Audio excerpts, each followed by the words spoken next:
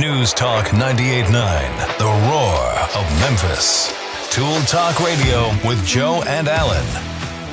Welcome to Tool Talk Radio, coming to you from the Brown Refrigeration Studios. I'm Joe Thorderson with Thor's Hammer, Carpentry and Wood Turning. I'm Alan Gilbreth with darkoakmedia.com. And I'm Maximilian, and it's going to be one of those days. Happy World Bicycle Day. Nice. Okay. Well, that's because you're working off National Donut Day, right?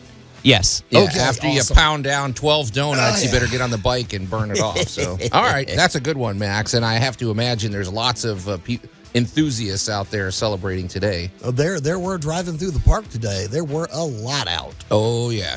All right, that's a good one, Max.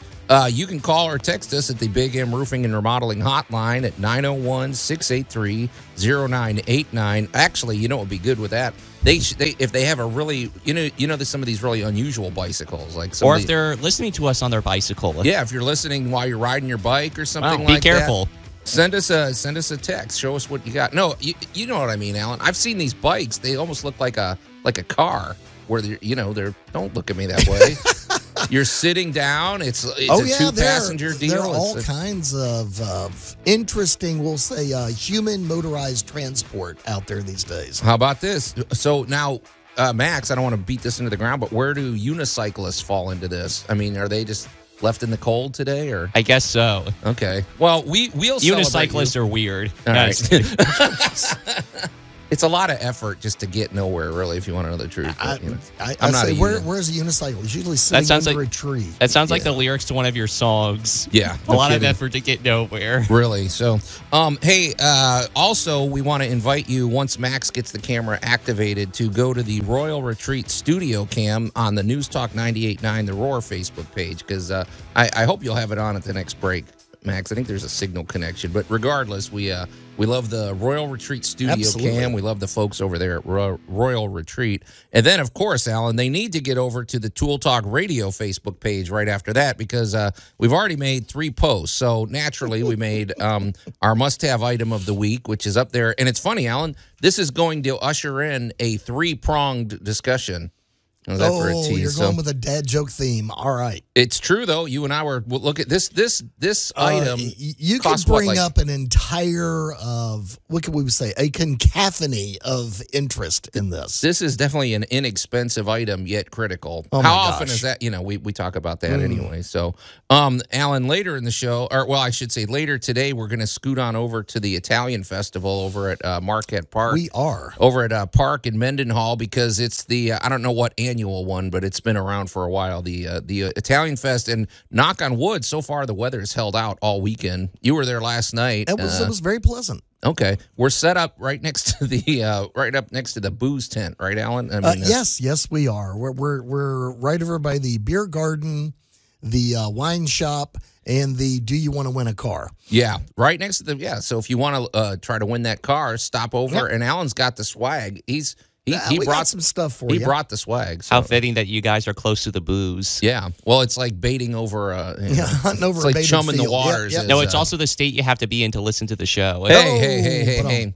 So you'll be promoting that. I'll be promoting the Memphis Comic and Fantasy Convention, as long as we're putting out shameless plugs. And, absolutely. I want to mention that our celebrity guest of honor, listeners here won't know this. We have booked Mo Collins, who, among other things, was on Mad TV. But also, Alan, she was Joan Calamezzo on Parks and Recreation. She's a really funny lady, and she's going to be at the Memphis Comic and Fantasy Convention November.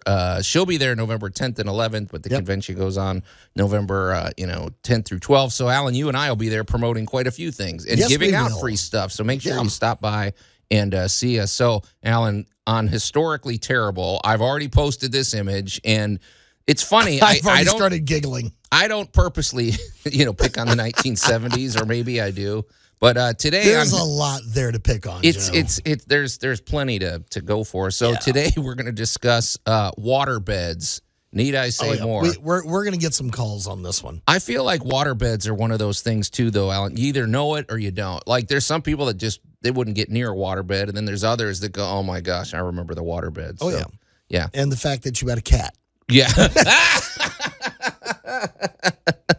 Okay, so we got quite a bit to get to today, Alan, and there's more here that I'm not going to tease because what's the point? So, oh wait, no, I have one more thing. One more thing. In honor of the Italian festival, for our great moments in building history today. How fitting! We're going to celebrate the city of Venice, Italy. I mean, you talk about it's okay. So on one hand, it is a architectural marvel, really. It is. But it's funny, Alan. I'm not ashamed to admit I learned quite a bit when I research these great moments in building history, because it's one thing to go, okay, well, this is they did this. They built a city on canals and islands and stuff. But then I never really asked myself why they did it. And I learned why they did it, and it's pretty fascinating and why they did it and what they're doing today to save this. So this might be a pretty in-depth discussion as well. So there's a lot there to discuss and uncover. Yeah. So, so there's quite a bit. And, and as we say, we want you to give us your feedback and call in at the Big M Roofing and Remodeling Hotline, 901-683-0989. Okay. In that vein, Alan, I want to throw something out to the panel and especially our listeners. The truth because is out there. Fluoride is used by the communists to control our minds. No, it's not. Fact. Space does not exist. Fact. Bears eat beets. Oh, bears beets Battlestar Galactica. Bears do not. What is going on? What are you doing? Okay, I forgot about that one, Max. So Max is pulling out a deep cut there. So, all right, I'm going to throw this out there. I'm going to set it up, and then when we come back, maybe we can roundtable this a little. Okay, Alan, I've lived here in Memphis, I don't know, 28, 29 years, right? Okay. This is literally something I've never experienced ever in my whole history of living here. I was leaving the Home Depot over by Truce Parkway there. Right. So I'm at the corner of Mendenhall and Poplar. And folks, if you live in the area, I think you know what I'm talking about. And I had to head to near Overton Park. And if my math is correct, I think there are 14 stoplights between there. And I've made this trip thousands of times. Okay. It takes me approximately 15 minutes to get there. Well, I hit every single green light moving there. I mean, I didn't hit one red light. I didn't stop for anything, man. I went straight from Mendenhall all the way to Overton Park, and it took me about 6.5 minutes. So here's my question, Alan. Normally, it takes me about 15 minutes. Right. So what if somebody left 5 minutes ahead of me, and yet I would arrive before them? Oh, wow. Now, I don't want your answer because you probably have a scientific, but to me, I see that almost as a time paradox. I'm behind them, and we're going the exact same paradox. road. Oh, yeah. And I think there's something there, Alan. And I think there's other things, even in the HVAC world, that connect to it. There are all sorts of paradoxes, and we're going to unpack that when we get back. So, just put a pin in it now. I know you're bursting at the seams to tackle that one. We'll get there. You're listening to Tool Talk Radio here at News Talk 98.9 The Roar of Memphis. We'll be right back. Tool Talk Radio with Joe and Allan. This is glue. Strong stuff. News Talk 98.9 The Roar of Memphis. I mean, why buy anything else, Alan? If it's not strong, what's the point? And welcome back to Tool Talk Radio, coming to you from the Brown Refrigeration Studios. I'm Joe Thorderson with Thor's Hammer, Carpentry and Wood Turning, here with my buddy Alan Gilbreth from darkoakmedia.com and our pal Max over there behind the glass. You can call or text us at the Big M Roofing and Remodeling Hotline at 901-683-0989. And Max he did his duty. He got the cameras going again, Alan. So if you want to watch the show, you can head over to the News Talk 98.9 The Roar Facebook page and watch us on the Royal Retreat Studio cams. So absolutely.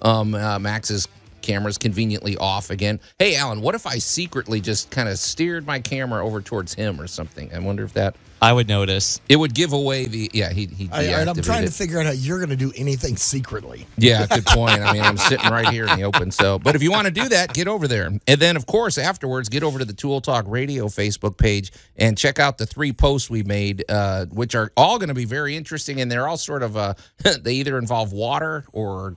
other things. So check that out. So, Alan, before the break, I posited something because I had an experience that I've never had in 28 or 29 years of living in Memphis. Right. I was telling people that I was driving from Mendenhall and Poplar going down Poplar, heading west, and I had to go to Overton Park, which was about 14 stoplights down, which is normally about a 15-minute drive.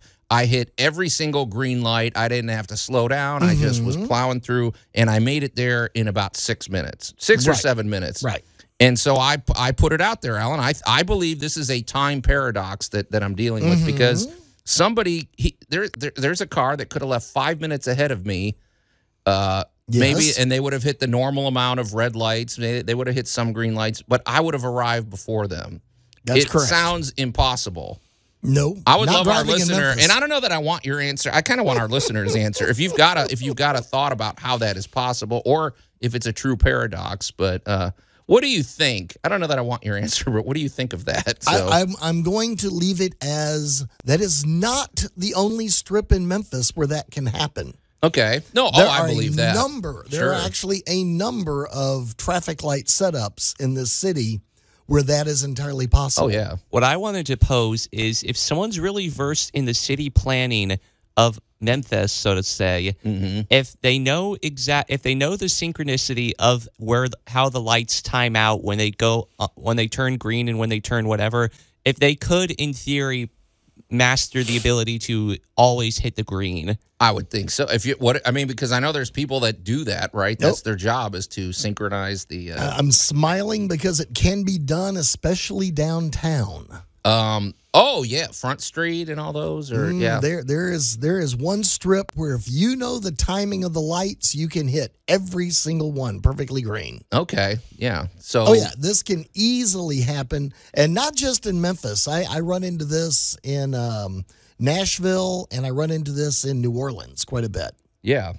So, okay, well, that's out there, and maybe we'll come back for that. But I was kind of curious if somebody had an answer for that, like if there is an answer, because there's sounds an answer. very scientific. I want to hear everybody's favorite spot in town where that happens for them. Okay, all right.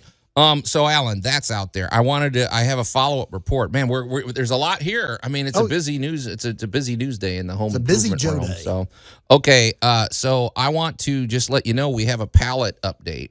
All right. And I'm starting to see a real trend here. So, okay, Alan, folks, if you are new to Tool Talk Radio or if you missed last week's show, I mentioned that I get pallets pretty regularly with the work that I do. And I live on a pretty busy corner, so when I want to get rid of my pallets, I literally put it at the street, and they're probably gone within 30 minutes. At worst, they're gone by the next day. That's called a public donation. Yeah. So I have no problem getting rid of things. Well, if you remember, I was trying to get rid of 2 pallets last week. Right. And these were unusually nice pallets. These were really good. They were in beautiful shape. One had on the top the 3.5 inch strips. The other had the 2-inch strips. Right. And I told you the whole ordeal, how the 3.5 inch strip one was gone in no time. That one, and then the 2.5 hung out for 2 or 3 days, and nobody took it. Okay. Well, so 2 days ago, Alan, I had another pallet, and this thing was the exact opposite. It was like, by the time I unloaded my stuff, I picked up the pallet, and it literally just broke in half. There was there was wood that was kind of splintered. It was some wood I had to just rip out and throw out. It was used. It was not gently used either. Right. Well, I put that at the street, and lo and behold, that one got picked up. I put both parts of it at the street. So what is going on, Alan? I mean, I'm seeing a real bias against the 2-inch wood. All right, the broke up one was just because somebody was barbecuing this weekend. All right, work's already done. Throw it in the truck. Here we go. Yeah. They were heading to the Italian festival, and they needed rigging or something. Need a little smoking wood. Is that what you think it is? I think there's more to this. I think that well, I have discovered and I am a huge proponent of fun with pallets. Oh, we know. Yeah, you're a pallet man. I love making stuff out of pallets. Okay. And yes, different pallets have a different attraction. Mm-hmm. And also different pallets that are made for different industries have different attractions. So if you're looking because you told us the medical ones are really nice. So. Ooh, you get into medical and exercise equipment pallets, you are talking some high quality, almost ready to go pallets. Right. Very little additional work is needed to turn this into something. And then you have your general, what I call your grunt pallet. And that is like your 2-inch board, rough cut.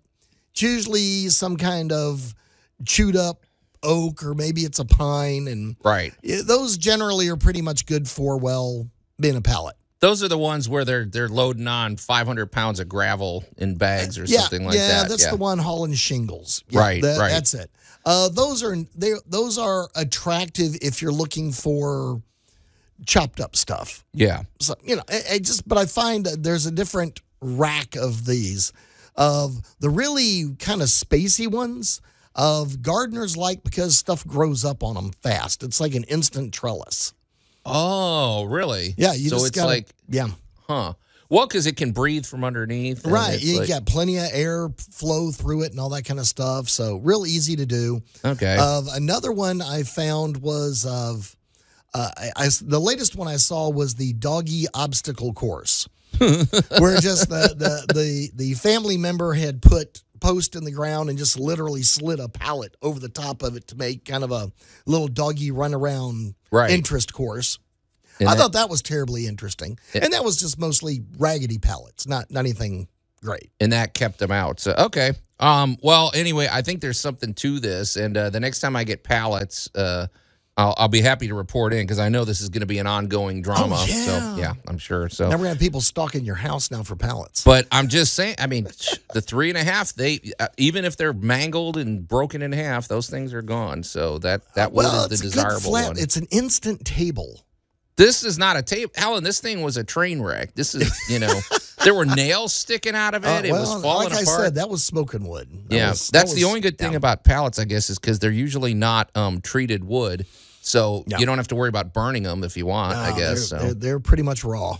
Hey, Alan, I'm sitting here looking at my notes, and actually, so I just want to circle back. So this time paradox question, just let's go ahead and let's you and I tackle this so we can move along, because I don't know if anybody's but I'm surprised that didn't activate Agent 732, but something else activated him, but I'm not going to tell you.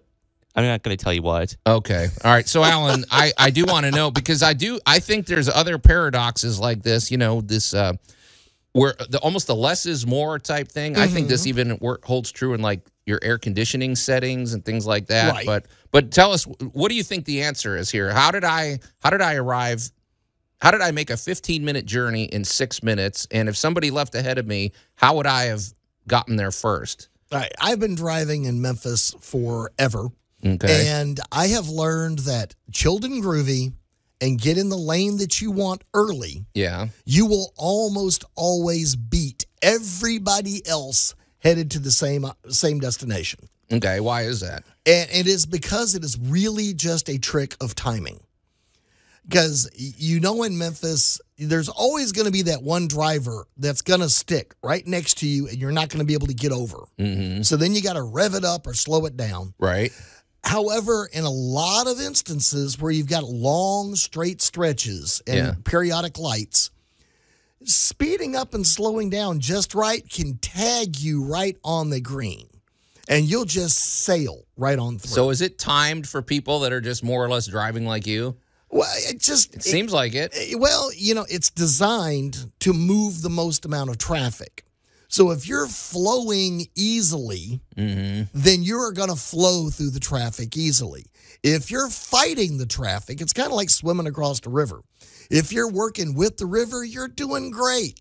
If you're trying to swim upstream and you're fighting and trying to get through traffic and trying to push your way through as fast as you can, you are going to get stuck forever.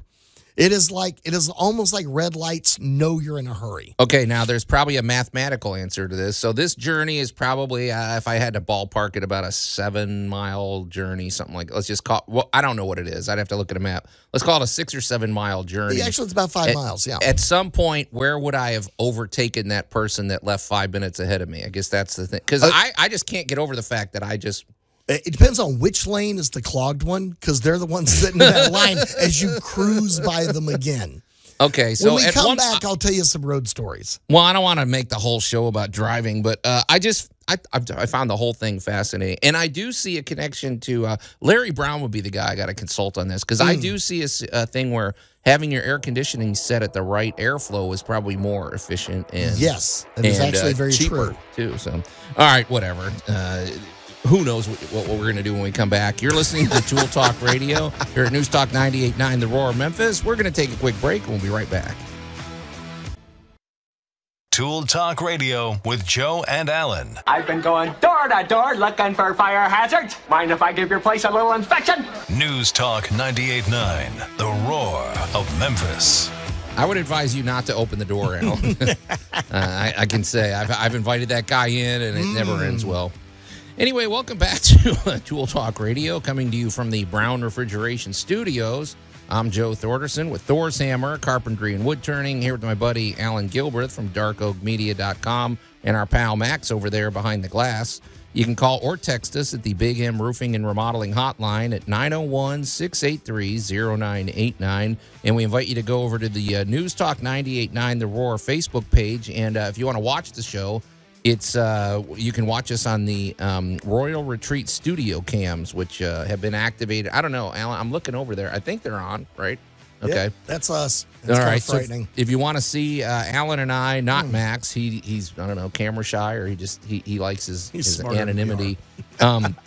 Get over there and you can watch that. And also, after you do that, jump over to the Tool Talk Radio Facebook page and check out the action over there. There's 3 posts. We have our historically terrible discussion, which we're going to get to momentarily. We have our must-have item of the week, and then we have our great moments in building history, which in honor of the Italian Fest, because, Alan, we love the Italian Fest. We're going to be set up there later. Yes, we do. Promoting, and Alan's giving out all sorts of good Tool Talk Radio swag and some other good Come stuff. by and subscribe to our channel, and we will bribe you. Yeah, Alan bribes. He's not above that, bribing you with. There's always stipulations with Alan. You can't just say, "Oh, I like that Tool Talk Radio tool belt. Can I have one?" It's like, well, what do they have to do? Alan, what are the stipulations? Maybe it's not that big a deal. All they got to do is subscribe to us on our wonderful podcast at YouTube.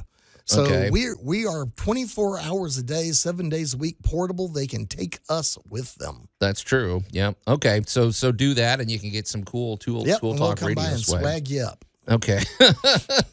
All right. And all right. So do that. We'll be there later in the day. Alan, I think you're going to get there before I am, but whatever. So it's going to be fun. Yet the Italian time Fest. Paradox. Today's the last day. They always end on Saturday, but it's going to be going on late into the night. So it's going to be a lot of fun. So, all right, Max, it's time to do it, man. So. Oh my. This armor's useless. Why do we even wear it? Oh, you stink! This is the worst. I think it took Alan about 1 second to decide on this one. Because Alan, when we do our show prep, a little show peek behind the curtain, we bounce ideas. We don't always go with the first idea that we had. Not always. Sometimes we're like, I don't know if that's a good one. I put this one out there, and Alan sent me a confirmation with it. Literally, I think it was about a second. So I was like, oh, yeah, that's got to be done. So for this week's Historically Terrible, we are going to discuss waterbeds. No. And Max, to kick it off, you said that Agent 732 has. I think this is a good way to kick it off. What do they have to say? The inventor of the modern waterbed, Charles Hall, was initially denied the patent for it because sci-fi author Robert Heinlein had described almost the exact same thing in several of his books a few years before. So we can blame Heinlein for that, because that author, Robert Heinlein, yeah. A lot of people, if you're into sci-fi, or even if you're not, that guy was way ahead of his time, wasn't he? He was back in the 60s, right? Yes. Okay. Yeah, pretty influential writer, and his stuff actually holds up really well today, doesn't it? Extremely well. Okay, but Alan, the water, I wonder if he envisioned this. So, okay, I'm sure some of our listeners have experienced the waterbed, and maybe, hey, you might love the water. Maybe you still have one, but I doubt it. Maybe do we have to describe what a waterbed is? I mean, it's just basically a big mattress filled with water. Well, all right. One, it wasn't a mattress. Okay. It was 100 mil vinyl. It was a giant water balloon shaped like a mattress. But it served you're sleeping on this. Yeah, well, you bought them in different sizes, and they had a big port in the center. So basically, you ran a hose in through the house, and you filled this thing up with hundreds, if not thousands, of pounds of water. It'll weigh as much as your car. I mean, the thing's sitting huge, especially when it's on the second story. What is that doing to your rafters? Oh, what is gosh. that? Well, what if it leaks? Oh, let's talk about when it leaks. Yeah. Forgive me if I speak in hindsight, but I just have to ask why. Well, because they could, Max, and because if it was tacky in the 70s, they did it. So, I'm All right. just... You have to keep in mind, Max, that we were going from basically an agrarian world to the modern world of chemicals are good. Oh, yeah. We had gone If we can make it out of from- plastic, let's do it. We had gone from home-cooked meals to no. What you want is this dinner wrapped in foil that you could just pre-cook. And looky, you have a television dinner ready to go. This was one of those technology things that just showed up. And when you first saw it, you just stood there and stared at it and went, that's weird. Yeah. And then you sat on it and went, well, that's kind of weird. And then you kind of laid on it and went, all right, that's again kind of weird. It's interesting, but yeah. It makes me think of Victor Frankenstein looking at his monster for the first time. I actually made this. It was so the Victor Frankenstein. But it had a big frame around it. It had a big platform and then a big, usually about a 2x8 type of frame around it. And so the one thing, and then it was usually rubber lined so that in case it leaked and everything. Well, Alan, the one thing I remember about because I didn't own a waterbed, but I think a friend of mine, they had one at their house, and so you do these sleepovers and stuff, and so there were a few times I slept on a waterbed. Yeah, and I here's what I remember. I remember a sloshing sound in my ear. Yes, when you move. I remember the unsettling feeling of when you rolled over. I remember what a hassle it was to get out of the thing. Because, and I'm thinking somebody with mobility issues would hate this. And then I remember waking up in the middle of the night because they were so hot. I had like a sweat thing by my back because it would, you're laying on rubber basically, even if you have a sheet and a pad between it. I didn't like them at all, man. And in the winter, they were freezing cold. Yes. They were supposed to be heated, but, Can they freeze? Could they literally like turn into ice don't beds? see why not. Yes, I mean, if it gets could, cold enough. and they did. I just didn't like them. I don't know if there's people out there that like these, but, Oh, I even knew people that went so far as to have living things in their bed. See, now we've heard of the people that put fish in there. Put fish in there, baby. Got little guppies and goldfish and, it seems mean, but also wouldn't they... Okay, I'm thinking, wouldn't they create things that could deteriorate the plastic? I'm trying to be delicate. But, or what if the fish rebel and decide to try to bite out of the mattress? They bite their way out. Well, you didn't put piranhas in the thing, dude. You put a goldfish, man. Unless you were like some guy like wanted to do this as sort of like a power play. I just remember the one call I got of...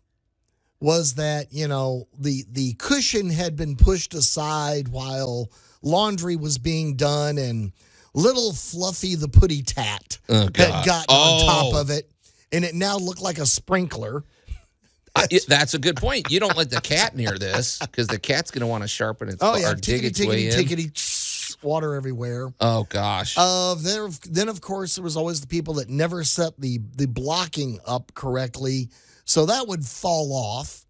And if you were on the second or third floor of an apartment building and you had managed to put one of these things together, I just distinctly remember the waterfall of water down the fire escape stairs from the burst waterbed. I seem to remember stories, too, of these things literally collapsing the rafters. And they might fall through, or they might. A lot of old buildings got seriously damaged by the weight of these things. If you had an old building with maybe some rotting or termite damage or something, you put one of these babies up. You were testing the mood. These were. I mean, oh my gosh! You could always tell when somebody was having to clean their bed out. Because the other thing was, you couldn't, to be too funky this early, but you had a big wooden box. Just picture like a giant wooden sandbox. And you put a massive, thousands of pounds, giant water balloon in it. Mm-hmm. How do you clean under and around that? Oh, yeah. It Well, you would be don't. a dust collector and it would collect You didn't have dust bunnies. You had dust buffaloes. You know what else? Things would fall in there and they were hard to get out. Oh, yeah. You could not find them. They were gone. The remote control falls in there, the whole, yeah. Yeah, that's when you just went and bought a new remote. So then, and I remember the number of people when the fad began to fade, and everybody kind of went, my back hurts. I'm tired of this thing. Oh, yeah, you have no support. Yeah, and just like, everybody kind of figured out, all right, it's a novelty, it's cute, but I don't want to live on it anymore. No. Of the draining and removal of waterbeds.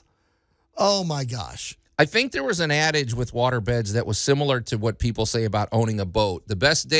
The two best days you get a waterbed are the day you buy it and the day you get rid of it. The day you get rid of it, yeah. Right. So, I don't know. I folks, feel free at any point today to weigh in on your experience. Did you have a waterbed? What are your stories? Because I guarantee you don't have one now. Yeah. You know who I guarantee does not have a waterbed? He's too smart. Is our good buddy Larry Brown with Brown Refrigeration. Now, he does stay up on the latest technology, but he never fell for that fad, Alan. So I don't know.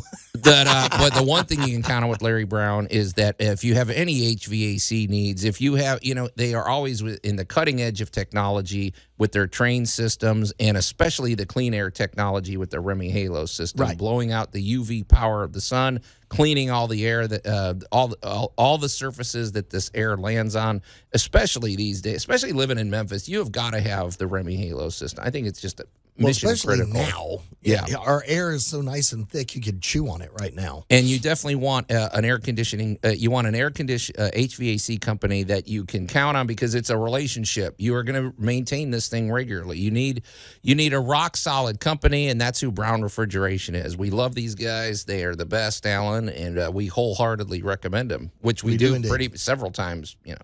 Several times a month, we're giving out Larry's number. So get in touch with the good people at Brown Refrigeration. You can call them directly. They answer their phones, 901-362-1881, or go to their very easy-to-remember website, brownref.com, and go to their Facebook page. I will say he's active on Facebook, so check that out. So, all right, Alan, there's a lot on the table today, and it's going to continue. We're going to continue to shovel it on. We're going to come back, and I have an on-air confession for everybody. All right. You're listening to Tool Talk Radio here on News Talk 98.9 The Roar of Memphis. We'll be right back. Tool Talk Radio with Joe and Allan. How tough am I? How tough am I? I had a bowl of nails for breakfast this morning. News Talk 98.9, The Roar of Memphis. If you just kind of round out the sharp edges, it's not that bad, Alan. Don't get them near the waterbed. Good point. And welcome back to Tool Talk Radio, coming to you from the Brown Refrigeration Studios. I'm Joe Thorderson with Thor's Hammer, Carpentry and Wood Turning, here with my buddy Alan Gilbreth from darkoakmedia.com and our pal Max over there behind the glass. You can call or text us at the Big M Roofing and Remodeling Hotline at 901-683-0989. And we invite you to go over there's two Facebook pages they need to check out. First, they need to go to the News Talk 98.9 The Roar Facebook page and check us out if you want to watch the show on the Royal Retreat studio cams, which they're activated. I don't know, Alan. Right now you're on and I'm not. Mine is a little squirrely. So they could be a little squirrely today, but whatever. That's the way it is. That's been your history. Connection issues. Being a little squirrely. So, but check it out. We love the people over at Royal Retreat, and we thank them for providing these great studio cams. And then afterwards, head on over to the Tool Talk Radio Facebook page and check out. I made a few posts this morning. We did our must-have item of the week. We did our historically terrible discussion, which is still out on the table. If anybody wants to weigh in on their experience with waterbeds, Angel weighed in on our Facebook page. She's talked about, you forgot to mention motion sickness. So. Yeah, because, in the 70s, a lot of people like to tie one on. And what did that feel like going to bed after a big night and then sleeping on the waterbed? That's got to be rough. So, but feel free to weigh in on that as well, and feel free to call or text us at any point with your thoughts, and especially with the time paradox thing that I posed earlier in the show. Well, you asked earlier about we were talking about bicyclists and unicycles. You asked about them, and our dear buddy Agent threw in that unicyclists are the mimes of the biking world. Okay. Well, what does that mean? Now we're going to alienate unicyclists. Well, you're just the one weirdo in the park doing your own thing, you know? I totally respect that.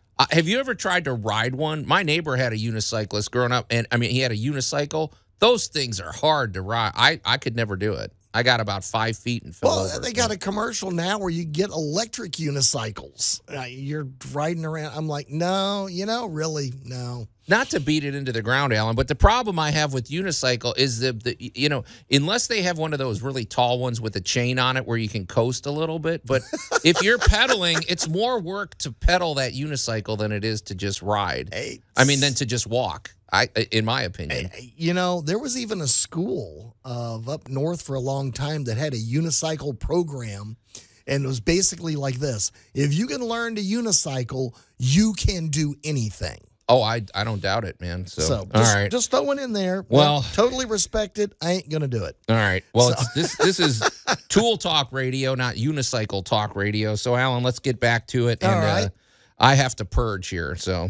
Okay. I've called you all here because I need some honest answers. Yeah, they all kind of broke. So, when do I start? There is a basket of oil-soaked rags above a wood-burning stove. Are you out of your mind? You put a jet engine on a lawnmower? This time, they are going to be held accountable. This time, they are the ones who will pay. Wow. Okay. Well, Alan, this is actually Max just really wanted to play that because he hasn't played the confession line in a while. So, but in truth, this is a three-pronged discussion, Max. This started off as a tool tale, which morphed into a must-have item of the week, which ultimately led to me having to make an on-air confession. So this is 3 segments in one, a 3-pronged discussion, Alan. So let's start from the must-have item of the week aspect of it, Alan. I'm holding it up to the camera, although my camera's out. Why don't you hold it up to your camera? I'll hold it up to my camera. But tell people, what you're holding up. That is what is known as a polarized grounding adapter plug. Otherwise, to the layman, a 3-pronged adapter. It's a 3-pronged to 2-prong adapter. Yeah, so if you've got a 3-prong device and you need to get it, maybe you've got an outlet that's only got 2 prongs, or you have an extension cord that's only got 2 prongs. My computer's that way. I have to plug into, one of these. So it's pretty easy. It converts it from 3 prongs into 2 prongs. So this thing is what, like $1.50 or something? These things are cheap. You should have some of these around because, especially if you live in an older home like I do. I mean, some of our outlets are like $5 a piece at Home Depot or Lowe's or one of the big box stores or something. Yeah. So Alan, it's a pretty basic thing. I think everybody knows what a 3-prong to 2-prong adapter is. However, I'm going to make a confession, Alan. I've been on the job. I've been out in the field sometimes, and not as much these days because I've kind of got into more cordless tools, much to your chagrin. But to my humor, there have been times where maybe, let's just suppose I have an extension cord that's only got 2 prongs on it for whatever reason, or I've got an outlet at a customer's house or something, and I have to plug in. Well, I've had things like a drill. In fact, Old Blue has been a victim of this, where they had the 3 prongs. One of them is the grounding prong. And I didn't have any other way to plug in, so I took my needle nose pliers and I snapped that one out, that 3rd prong out. Yeah. And I can't promise I haven't done that on other devices as well. So what am I risking when I do that? And obviously we're telling people not to do that. Don't do as I'm just going to go with one simple word. That would be electrocution. Okay. There you go. How about that? Well, what's the big, because we should mention it, because that 3rd one is the round, it's the the green and wire. That's the grounding Right. one, It's the one they never cut in the bomb movie. Oh. Right. Well, what happens when I do? Okay, it works. I was able to go, but all right. Well, let's set the Wayback Machine for a second. Let's go visit our old buddy Benjamin. Benjamin Franklin. Okay. Benjamin was massively popular. He was once billed as the man who tamed God. Because of his lightning deal? Because of the lightning rod. Okay. And all he basically did, now it's hard to imagine in our modern world, every time a thunderstorm came in, people freaked out because somebody was losing a building. Especially if you had a building with a big bell like a church on the top, and that's a giant piece of metal attracting lightning. Right. Oh man. So, but he actually came up with the idea of just taking a metal rod and making it extend above the top of the chimney and stick way down in the ground. And when the lightning came and it hit that rod, it went safely into the ground. It was, quote unquote, grounded. Gotcha. So, and you walk around your house, you're going to find this weird little metal rod sticking up out of the ground, usually over by your indicator to your electric company, how much electricity you're using, your meter. Right. You're going to find this weird little metal post and some kind of big connector tied onto it. Right. And that is because by modern standards, you have a ground that allows an excess arc of electricity to be dissipated off into the ground. Right. Now, that wasn't true all the time. Yeah. Because electricity only needs basically a neutral and a hot. It needs only to needs work, two cords. That's not the safety part. The grounding is the part that is the ground. Okay, by me snapping this third prong out of there, am I eliminating the possibility of the circuit breaker tripping, or is it you're eliminating the source of excess electricity where there's some form of surge, or short circuit? You have eliminated the ability of that unit to dissipate that electricity. Okay. So you've given it nowhere to go. It's kind of like your waterbed is going to burst, but you don't have a drain. Okay, gotcha. So now you're just going to live in the excess. It would be the equivalent if you have a waterbed and there's a bunch of pressure building up and you don't have a cap because you could open the cap and relieve some of the water, maybe you drain a little of the water out or relieve some of the air pressure or something. Well, it's like your radiator in your car. Once there's enough heat and time and all that, and it's getting a little up, there's an overflow. Right. Okay. So this is designed to let excess electricity go somewhere other than you. Okay, now what about this three-pronged adapter then, Alan? Is this a dangerous device? Well, because you'll notice the little cap on the top of it that's going to touch the metal on the board. Yeah, there's a little prong here where you could unscrew the outlet cover, right, and then it'll come in contact with that, and so this little seemingly nothing piece of metal is actually very critical. Is the ground. Okay, so that's what you use, and then because that touches the screw, which touches the outlet. The metal in the building, which touches all the power, thus theoretically giving you a ground. Right. If any such connection exists anywhere in the property. Right. Okay. So in other words, don't do this. Yeah. Yeah. There's a reason we have safety rules these days. Okay. And a two-prong outlet just ain't safe and needs to be updated. Yeah, absolutely. Robbie just chimed in. He said you can't work in Midtown without one, and he's right. Oh, that's very true. Old, a lot of older homes. Alan, hour one of Tool Talk Radio is in the can, so to speak, but hour two is coming up. It's going to be really rich in discussion, and especially when we get to our great moments in building history, discussing the city of Venice, Italy.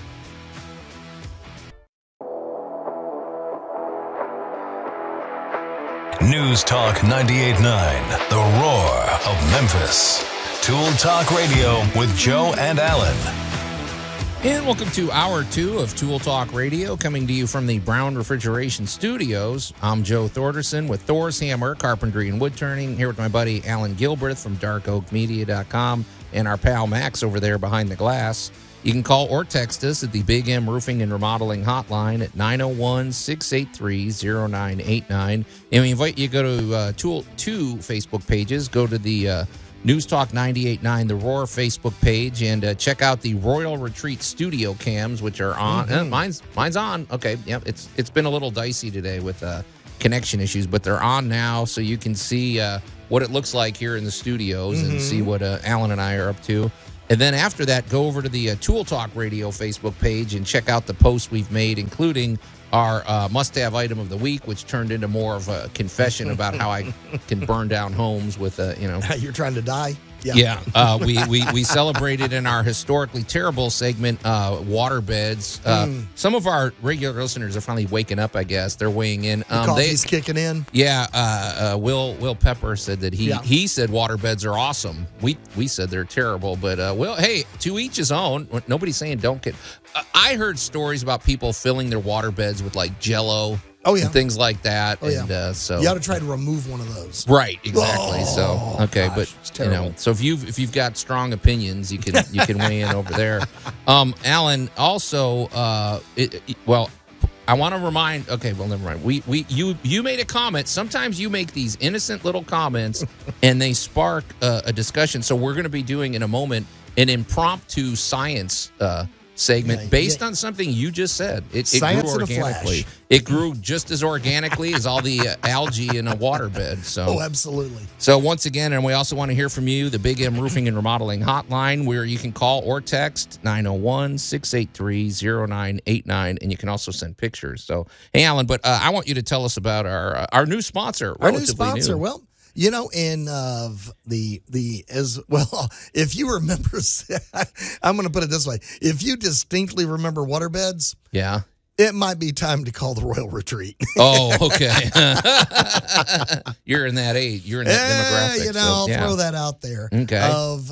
To give you kind of quote, they like to say, you've worked really hard your whole life. Now it's time to be pampered. There you go. The Royal Retreat is an assisted living facility. So if your family is in that particular dynamic in time, by all means, call Lana Candela over there. The main office number is 901-563-2210. The Royal Retreat is convenient to Memphis, Collierville, Germantown. It's right over there. Near the 385, which it's is right nice. there near 385 over by Kirby Parkway. And it's a good-looking place. I still got to take you over for a tour, though. Yeah. You got to go get you walk around.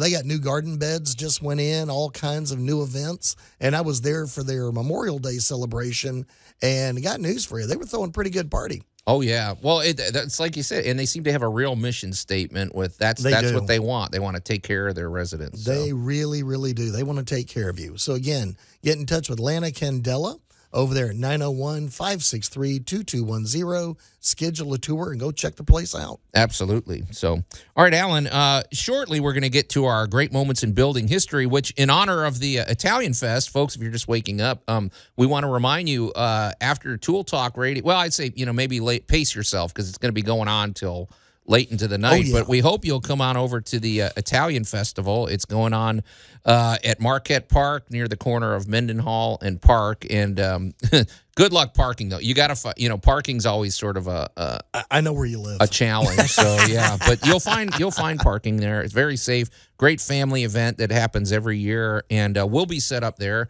in the Tool Talk Radio, the 98.9, the Roar promotion tent. Yep. Just look for the beer tent and the mixed drink tent, and we're right next to it. And the free car. Yep. We're sandwiched right between it, so check that out.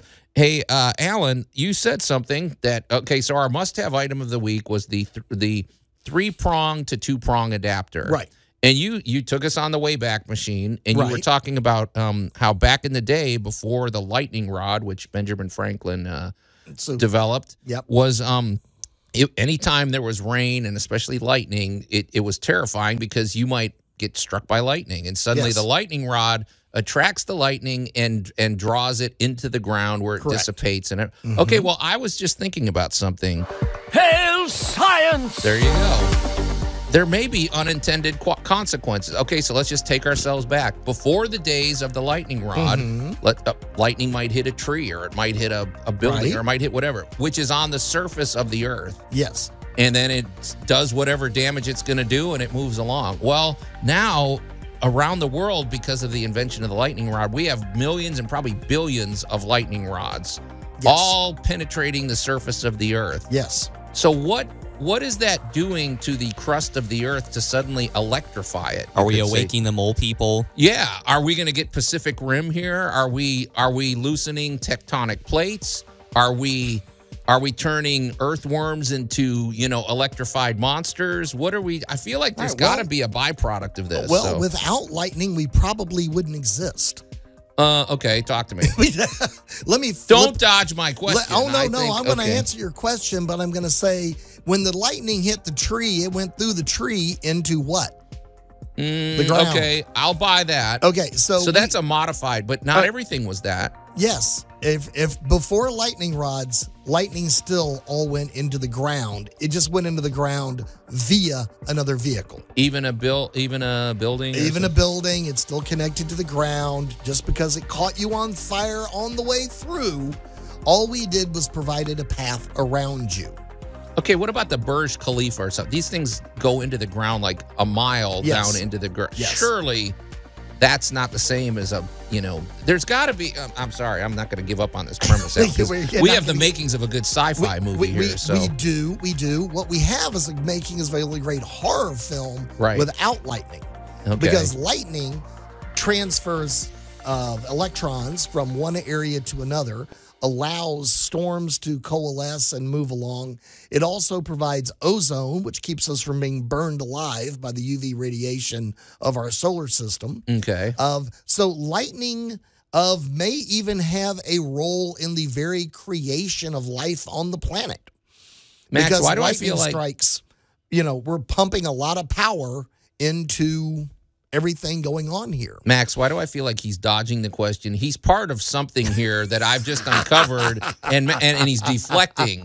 He's deflecting the question out. I'm sorry. I think there's something here. So. No, lightning Which has mole people always paid you gone off? into the planet. Okay. So all we're doing is not having it go through you to get to the planet. I don't know. If you've got thoughts about this, and if you're on my side that this is actually... And if you're a mole person, please text us. Yeah, let us know. And before the lizard people do. Exactly. All right, Alan, when we come back, though, we are going to discuss something that is grounded in science, and it's going to be a very interesting discussion in our Great Moments in Building History as we discuss the city of Venice.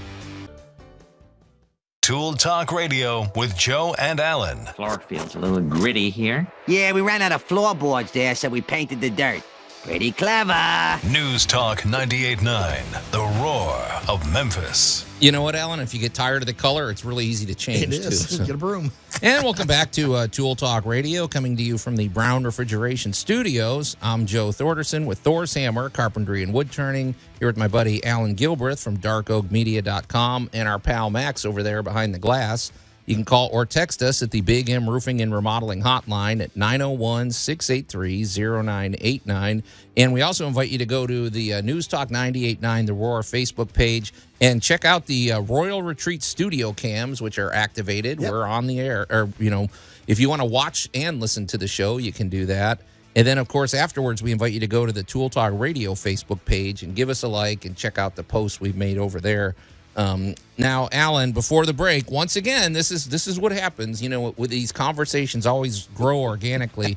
We agreed we're going to put a pin in this and bring it back next week because I posited the notion that with the invention of the lightning rod, right, you're suddenly taking billions of volts of electricity and driving them way into the ground, especially when you get to a city where these skyscrapers have these huge, going a mile into the ground. I think there's side effects that maybe they're unintended consequences. You wanted to deflect the question, but then off the air, you sort of admitted that I had a point. You do have a point. In fact, we got a text. Somebody said they're a mole person and we're getting too close to the truth. Is that right, Max? And so we better just shut our mouths or whatever. I don't know. We're activating, we're uncovering truths. Oh, that maybe. By the way, the representative of the mole people says lightning good. Lightning power hidden underground machines that will one day overthrow humanity. Lightning just too bright for eyes.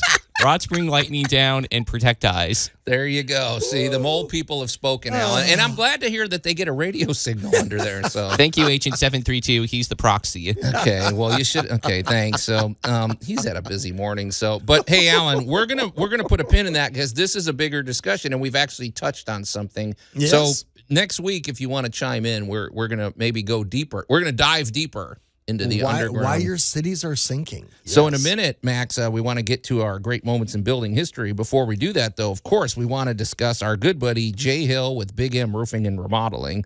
Alan, I don't know if we can do better than to share. I guess we got to find the post. Robbie, he's a listener. He's a very loyal listener. He got his new Big M roof this week. He made a glowing post about this and just how happy he was. He said how glad he was he listens to the show because Jay did exactly what he said. I guess he was in a situation where he had a homeowner's claim because, as we've said on the past, Jay Hill is not only a GAF Master Elite Installer, he's 5 stars with the Better Business Bureau and Good Housekeeping, and they install, of course, roofing systems, and GAF is always at the cutting edge of technology.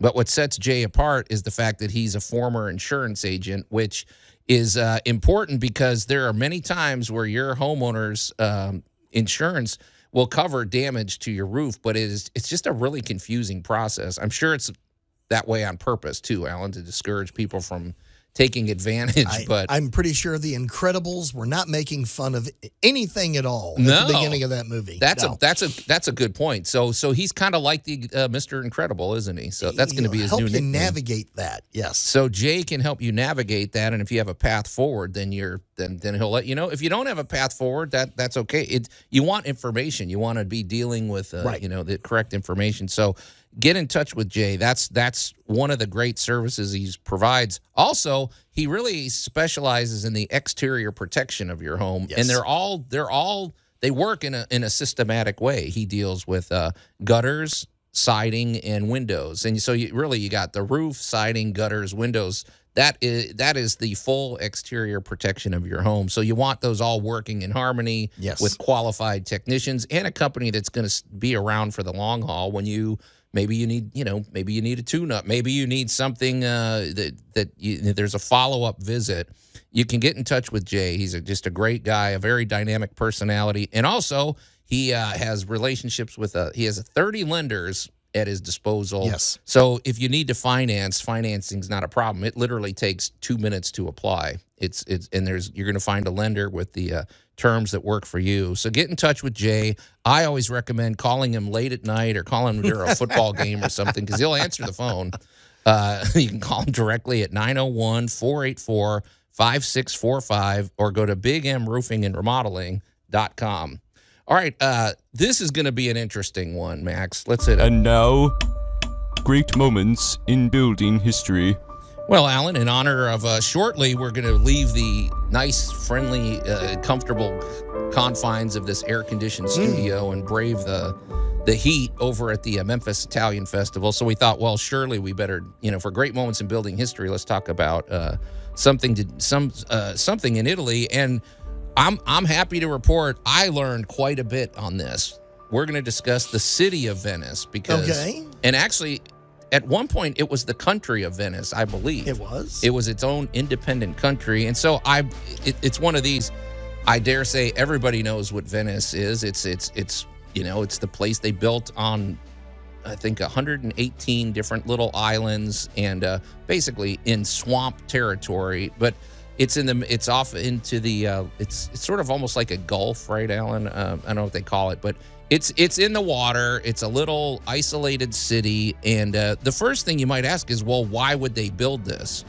Why would you build here? This is like the worst conditions you could have for erecting a thing. So what I learned, which I didn't realize, because I've been to Italy, but I've never been to Venice. But it's beautiful. And as you know, the ground is very fertile. That's probably one of the reasons the Roman Empire was so successful, because the ground in Italy is very great for grape. It's, crops are, well, if you're looking at we know Italy is shaped like a boot. If you're looking at the top right side of the boot, almost like a Captain America boot or something. But right. On that section, if you go up just a little bit, you're at the Alps, which is a very difficult terrain. If you're a marauding army and you're trying to invade different countries, it's a very difficult place to go. And if you go south of that, there's the sea.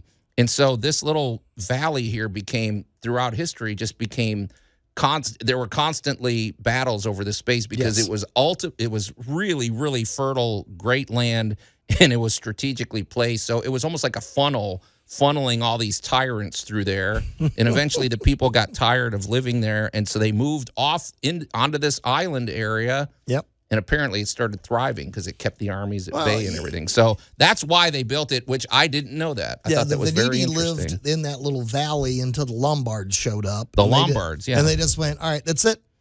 We're out in the swamp. Yeah, all right. We're talking about, this is about 1500. So oh, no, this was at 421 AD. 421. So we're talking over, 1600 years ago. So. Yeah, we're That's a long time ago. You know, and basically the running gag was, all right, every time we move, somebody moves us along. So we're going to pick a place so terrible, nobody is going to want to live there but us. And they have a barrier. Like in castles, they used to build moats around the castle. This is like the ultimate moat because it's it's like a 2 mile, I think it's 4 miles between the land and the island, I believe, something like that. And the fact that you got to think like the Florida Keys. It's a lot of little bitty chunks of land and coral and debris and all that kind of stuff, all just really close together with all these little inlets between them. Yeah. And you talk about building acumen. These people looked at that and I went, okay, every place that's solid, we're going to start building. Right. And then we're just going to leapfrog around it. And basically what they built was probably the best castle you could have ever built because there's no real way of getting into the city in a large organized force. It's not worth the trouble because the other thing is, let's suppose you're this marauding army. Okay, first of all, you got to get your soldiers out there on boats, which they didn't carry boats. But you can't use the big boats. And you get out there, well, big deal. I just conquered a swamp island. What do I care? So they just basically passed by. They left them alone. Now they were burning and pillaging inland, but, well, I'm just. And here's kind of what happens. When a place gets left alone, it begins to prosper. Right. And because they're making fertile land. They're making the most of what they got. And what they've got is an amazing seaport. And they got fit. I mean, and food is delivered. I mean, food is literally being delivered as you pull in. Right. So sanitation is not a problem. The plague is not a problem. A lot of horrible things that happen in Europe don't actually happen to Venice. Yeah, you were kind of in your own little remote kind of. I mean, now granted, whoever started it up, they had the tough job because they had to get things started. But once it's funny because at one point it was the most prosperous place you could say in Europe. I mean, it became a powerhouse. It became a trade. It was a huge center. Yeah, and it's still So, but it's interesting because the construction technique. We're talking 1,600 years ago because you would never build a house there. In fact, I think there's a biblical proverb against building in places like that. But you're talking about swamp, and you and I have been around that. I remember growing up, we would go by these kind of swampy areas, and you walk across, and your foot just sinks right into it. So they had to overcome that challenge, and so that's going to be an interesting point of discussion too. Well, and that is where putting in the foundation becomes so critical. And we'll get more into that when we come back. Yeah, because that's the part. It's like, okay, well, we understand the why, which I never really understood before. But now, once you understand the why, you understand why they were so motivated to make this happen. But also, Alan, there's still a lot of challenges because, okay, well, if you build on there, there's rotting. There's all sorts of challenges that these noble Venetians overcame, and we're going to unpack that when we come back. You're listening to Tool Talk Radio here at News Talk 98.9 The Roar Memphis. We'll be right back. Tool Talk Radio with Joe and Allan. You may feel a slight sighing. News Talk 98.9 The Roar of Memphis. Yeah, nothing a little Novocaine won't help there, Alan. And welcome back to, is that Novocaine? What kills the pain? Novocaine? Whatever. Yeah, Novocaine's good. Just edit that out, Max.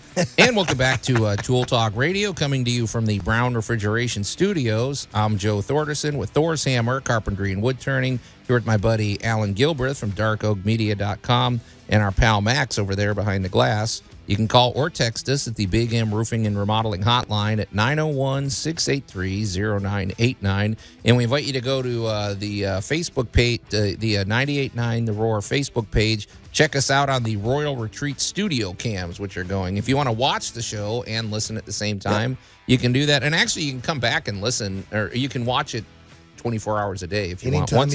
Once it's posted, it's there forever, Alan. So watch. That's kind of scary. Yeah. And then after that, visit our Tool Talk Radio Facebook page and check out the action over there, and see the different posts we've made.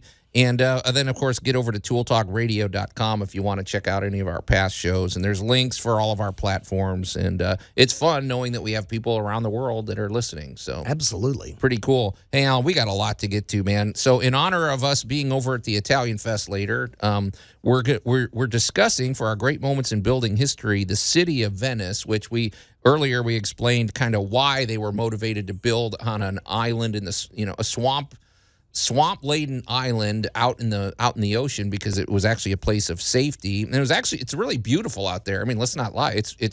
But it's hazardous to live out there. But now we're talking about people living 1,600 years ago, and then how do you actually do this? If you walk on that swamp, you're going to sink into it. You can't build a home on that unless you come up with a really cunning technique, which they did. Well, which involved a lot of sledgehammers, I have to believe. And we still echo it today. Yeah. You like to build decks. Right. How is a deck supported? Well, yeah. I mean, I haven't had to go this radical, but I know what you're saying. So you haven't used a 60-foot post to set a deck yet? No. So it's like... but yeah, they did. They would use like alder wood and stuff like that, and they would drive post through the muck and the mire all the way down into the bedrock of the seafloor, and...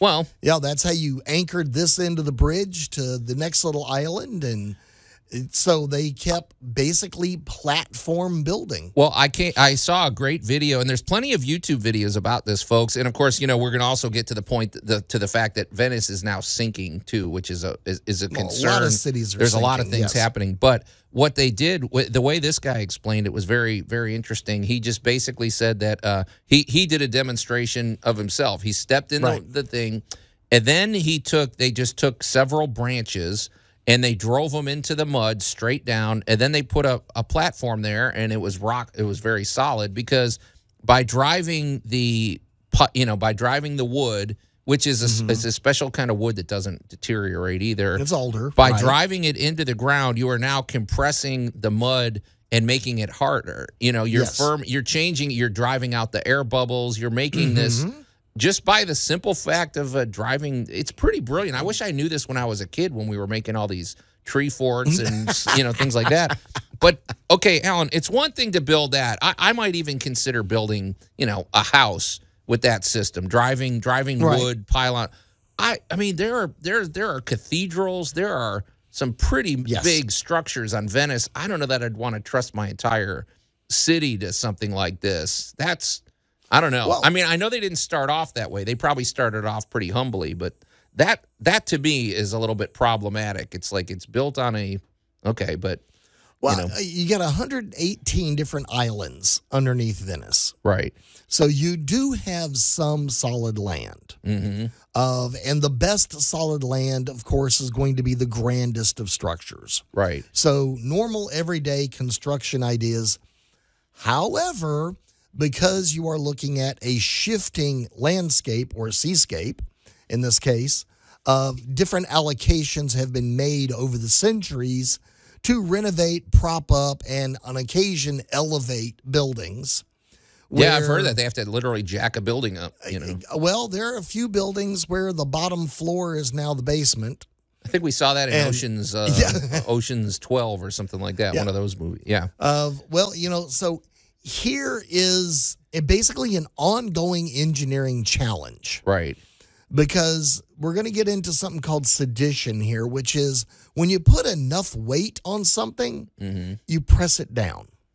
And eventually, I guess it hits a firm foundation where it just settles on that, right? You hope. Yeah. Ask the Leaning Tower of Pisa.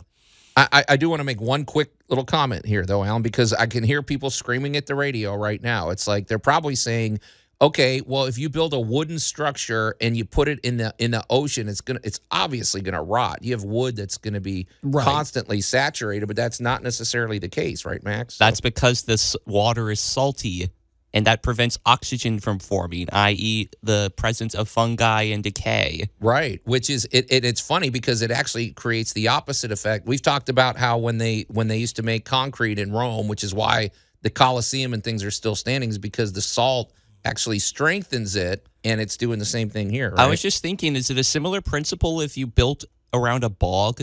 Because of that prevents decay. You wonder if bogs would also be similarly accommodating, or maybe even more so than the Venetian. Because there's no oxygen. Well, you know what? The entire country of Holland loves that theory because they use peat bogs, and as a matter of fact, they're now having a problem where they have gone in and mined too much of the peat out. Oh, yeah. And they're actually getting liquefaction or water creeping back in.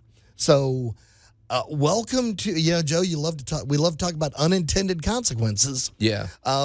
So yes, things like peat bogs and salt water do preserve things, but then they bring up other issues. But Alan, by choosing this material, what I was saying is now these pylons that they drove into there 1,600 years ago, they're almost the consistency of rock. They've hardened to the point where they're very solid. So they had to know this stuff. I mean, not really. They just went. They didn't just luckily guess to pick the right wood. I think they picked wood that could withstand things. Well, they had observed that different woods worked differently in different environments. Okay. It's like you're a carpenter, Yeah. and you know that pine is good for certain things, but it's a soft wood. Right. And that's you true. wouldn't trust it for certain applications. Yeah. However, we're working with this alder over here, and, that alder just doesn't rot. Right. Or like cedar just won't rot. Or just, these things really hold up over a long time.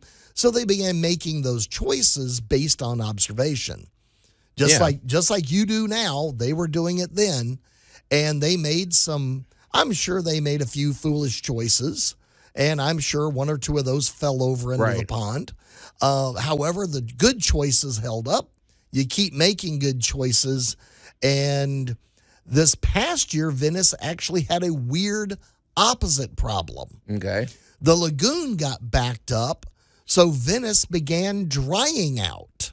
Oh, yeah. And a lot of the canals no longer had water in them between the islands. And you talk about being an antique-y kind of person. Mm-hmm. Can you imagine walking through a canal with 1,000 years of Italian history? Oh, yeah. Laying in the bottom of it. Yeah. Somebody just dropped a cup 700 years ago. And you're finding all this, and it's still down there. Right. And you just walking along, and here's a cup from 800 years ago where it landed because someone dropped it out a window. I wanted to mention something too, Alan, because we're sitting there, we're focusing on the building aspect of this. However, what's interesting to me about the history, as all this is, Venice starts out as a bunch of farmers fleeing and trying to just not get slaughtered by these marauders. Okay, well, so they build up this very clever community there. Well, they start becoming actually very, they become a key player in the trade, like in spice trades and stuff. Well, also it's really beautiful there. Suddenly they go from this like basically refugee camp to a tourist destination, and suddenly a world powerhouse. And visit Venice. It is the ultimate strategic location. In fact, wasn't it its own independent nation for a while? And it's just funny how this happens, because you keep wondering, well, why would you do this? But now it starts to make a lot of sense why they're doing this. And now they're faced, like we said, they're faced with a situation of they have this hugely popular location. There's only 55,000 residents. However, they get 8 million tourists a year. Yeah. That's a lot of weight adding to these things and pushing down. And so now, Alan, they have to save Venice. They're sort of stuck. Well, yeah. And we have rising sea levels. We have all these problems that now it's a big race against time, right? I mean, this is... Well, Venice is a good litmus test for a lot of this, because they are very vulnerable, because not only is the water an integral part of Venice. Mm-hmm. They can't do without it. Yeah. But they're honestly, as we would say, they're dead in the middle of it. So if sea levels rise an inch, that's an inch more water in Venice. If it goes up 9 inches, if you get a high tide, the streets just flood. And I was watching videos of this, Alan. It's the weirdest thing. The water was knee deep in the streets, and they're walking around. They're still going to Starbucks. Yeah. They're still they're buying their pastries. And I'm like, okay, I don't know that I'm not that hardcore. I don't think I live in Venice. You're not that chilled and groovy. But that seems like it's got its own problems and stuff. So, I don't know. Well, here's the thing. If you've always had those issues, they stop becoming issues and they just become conditions. Okay. So that the high tide is coming. The water is going to go up 2 feet. Right. Well, you build good enough drainage so that as soon as the tide goes out, all the water goes back out with it. It's just part of their system. Okay, and I know we'd be remiss if we didn't mention, because I know some of our listeners out there are going, well, what about sewage? They apparently have a pretty great system that the water is so salty and everything that sewage apparently is it's not one of their problems. There's a lot of recycling going on. Let's just put it that way. Very happily, they've adjusted to that very well. However, they still have to fix the issue because the city is sinking and the water is coming in. They've got a solution that they're working on, and we're going to discuss that when we come back. You're listening to Tool Talk Radio here at News Talk 98.9 The Roar of Memphis. We're going to take a quick break, and we'll be right back. Tool Talk Radio with Joe and Allan. Extraordinary events call for extraordinary actions. We form an allegiance to use sudden violence. Okay. Do you have the tools to turn a wooden mop handle into a stake? Which size? News Talk 98.9, The Roar of Memphis. I think this is going to become necessary, especially with the mole people contacting us. Yeah, they're reaching out. Yeah, but Allan, that's the kind of can-do attitude you look for in your employees, isn't it?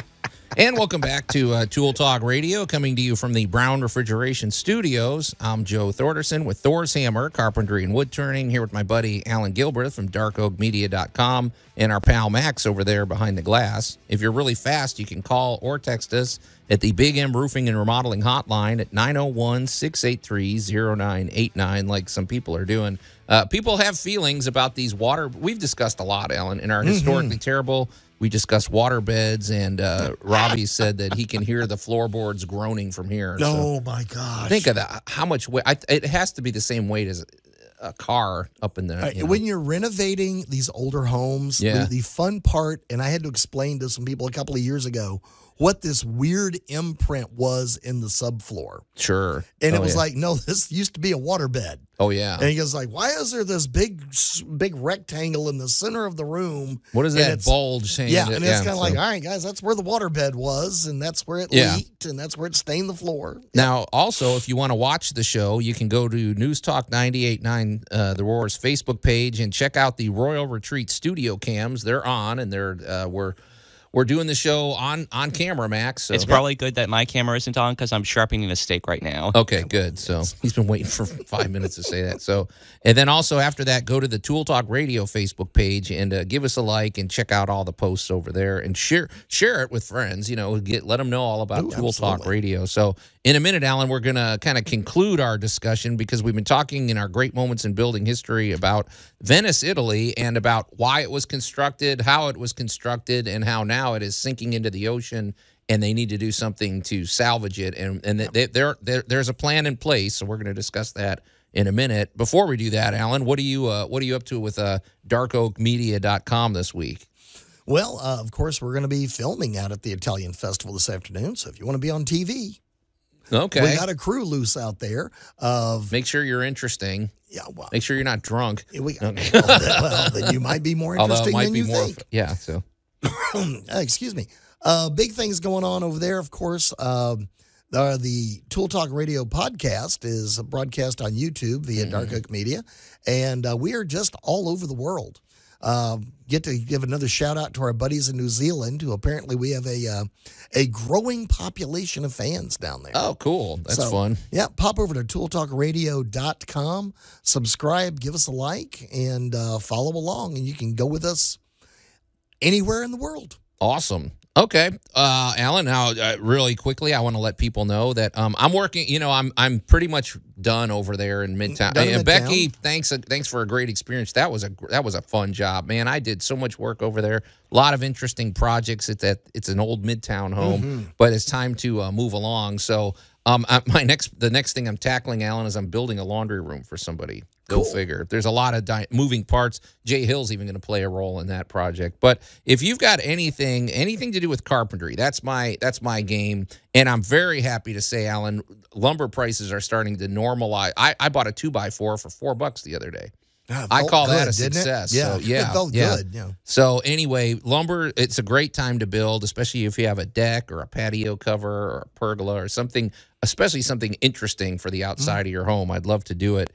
Get in touch with me. You can call me directly at 901-921-7105 or go to my website, thorshomes.com. All right, Alan, before the break, we've been talking about Venice. It's sinking. It's built on swampy, marshland. They have a pretty good technique for building, but there's only so much weight it can handle. And apparently, according to scientists, they said it's sinking at a rate of about 1 millimeter a year, which doesn't sound like much until you start adding it up, and you're like, okay, well, over 2 or 3 decades or over a century, what is that? When your city's 1,600 years old. Right. Yeah. And so, and it's older material. So they've got a system in place, which the acronym is MO. Well, it's kind of MOS anyway.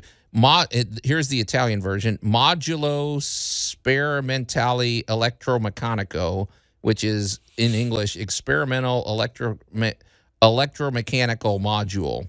So it doesn't really work if you translate it to English, but it's okay. It's supposed to be based on Moses. I think they were really going for the acronym before they came up with the name. Part the waters. They want to part the water, and basically, so if you look at a map of Venice, you'll see that there's almost this kind of like natural jetty or something. Right.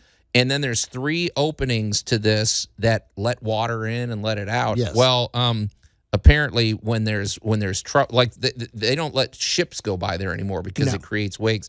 If the water level starts to rise, they had to come up with a way to combat that. So they came up with these basically underwater they rise up. What are they called? They're almost like a door, like a door that comes from the bottom of the ocean, and then it comes up and it blocks the water from. Okay. I don't know what I'm not describing it very well, Alan. You're not helping me.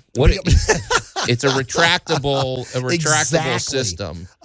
Think of like a Batman movie where the thing pops up out of the floor. Yeah, it almost looks like something out of a James Bond movie or something. Like the evil villain creates this so that you can't get through. Exactly. Yeah. The League of Supervillains was hired to build a secret wall around Venice so that they can escalate up and hold out the excess water. Yeah. So it's part of the program. The other program is they're working with the artesian wells they sunk in the 60s.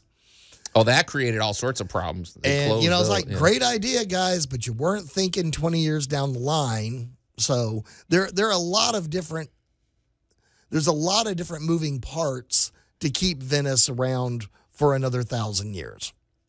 Yeah, it's a challenge because they say at the rate it's sinking and then the way the sea level is rising, it really is a race against time. Yes. This Moses system, if we want to call it that, was started. The plans were started in 1980, but there were all sorts of holdups, and then there was actually a corruption scandal that the money didn't go where it was supposed to go. But so originally they said, well, it's going to be completed in 2011, which it wasn't. It'll be completed in 2018. Now the goal is to have it completed by 2025. It's partially there, but it looks really complicated to me, man. It looks there are a lot of moving parts. Yes. Yeah. So it basically the idea would it's very simple. It's always the simple ideas that seem to work, but I think they've tested it, and to a degree it is working. So it better, because it's going to cost like I think $7 billion. It wasn't cheap to do this. No, but I mean, what choice do they have? They've built up this. I guess it's just an interesting whole dynamic where they basically, the history of Venice is really fascinating. They went from out of necessity fleeing this area to now because it's such a money. I mean, they don't have to. The city of Venice, if it went away, the people would find a safe place to live, but because it's only 55,000 residents, but it's such a worldwide tourist destination. And right, it's an international treasure. The biggest thing is a lot of the techniques that they're experimenting with and they're looking at in Venice are going to be used in other cities, especially even in the United States. Sure. Because we have a lot of cities that are also suffering from sedition and rising water. And right off the top of my head, I can think of New Orleans and New York. Sure. Yeah, New Orleans was the first one I think probably everybody's mind went to. Everybody's kind of like, oh, the water is rising and we need to put the swamps back in and build back up the buffers. And, what are we going to do if... And so there's a lot going on about keeping things at the water level above them. You know what's interesting, Alan? Because I feel like, okay, it still seems to me it's a Band-Aid solution because you're still fighting nature. You know what I mean? It Correct. Seems to me this project we talked about a few weeks ago in Japan, Max, what was it called? The Sky Mile Tower. Sky Mile Tower, where they're like, okay, we're not even going to fight anymore. We're going to actually build in the water. Yes. And we're going to construct with all of this in mind. I feel like that's going to be the approach going forward is like, look, it's inevitable. We're dealing with this, so let's build it and use that to our advantage. Because they're using the notion of building in water in Japan there actually to bolster the space and to make it better. So, I don't know. So, very interesting. We're seeing the old world, colliding with the new. So well, and we're revisiting the necessity issue, much like the formation of Venice was out of necessity. We're now 1,600 years later looking at it again and going, okay, let's get to the root cause analysis. This is happening for certain reasons. Now, what are our options? Yeah. What can we do? And with our new technologies, what can we really do that we couldn't have done 1,600 years ago? Sure. Yep. Well, it's pretty interesting. I would strongly recommend if you have YouTube, go over to YouTube and just researching Venice was fascinating. This was one of the more interesting great moments in building history I ever researched, and I can't wait to go do more research, Alan. So, all right, Alan, we're getting out of here, but we hope you'll come visit us at the Memphis Italian Fest. Alan and I will be there the better part of the day, giving away free Tool Talk Radio swag. So check it out. But it's time to go, Alan. Let's scoot out of here. So until next week, this is Tool Talk Radio. What am I doing? Let's just go home.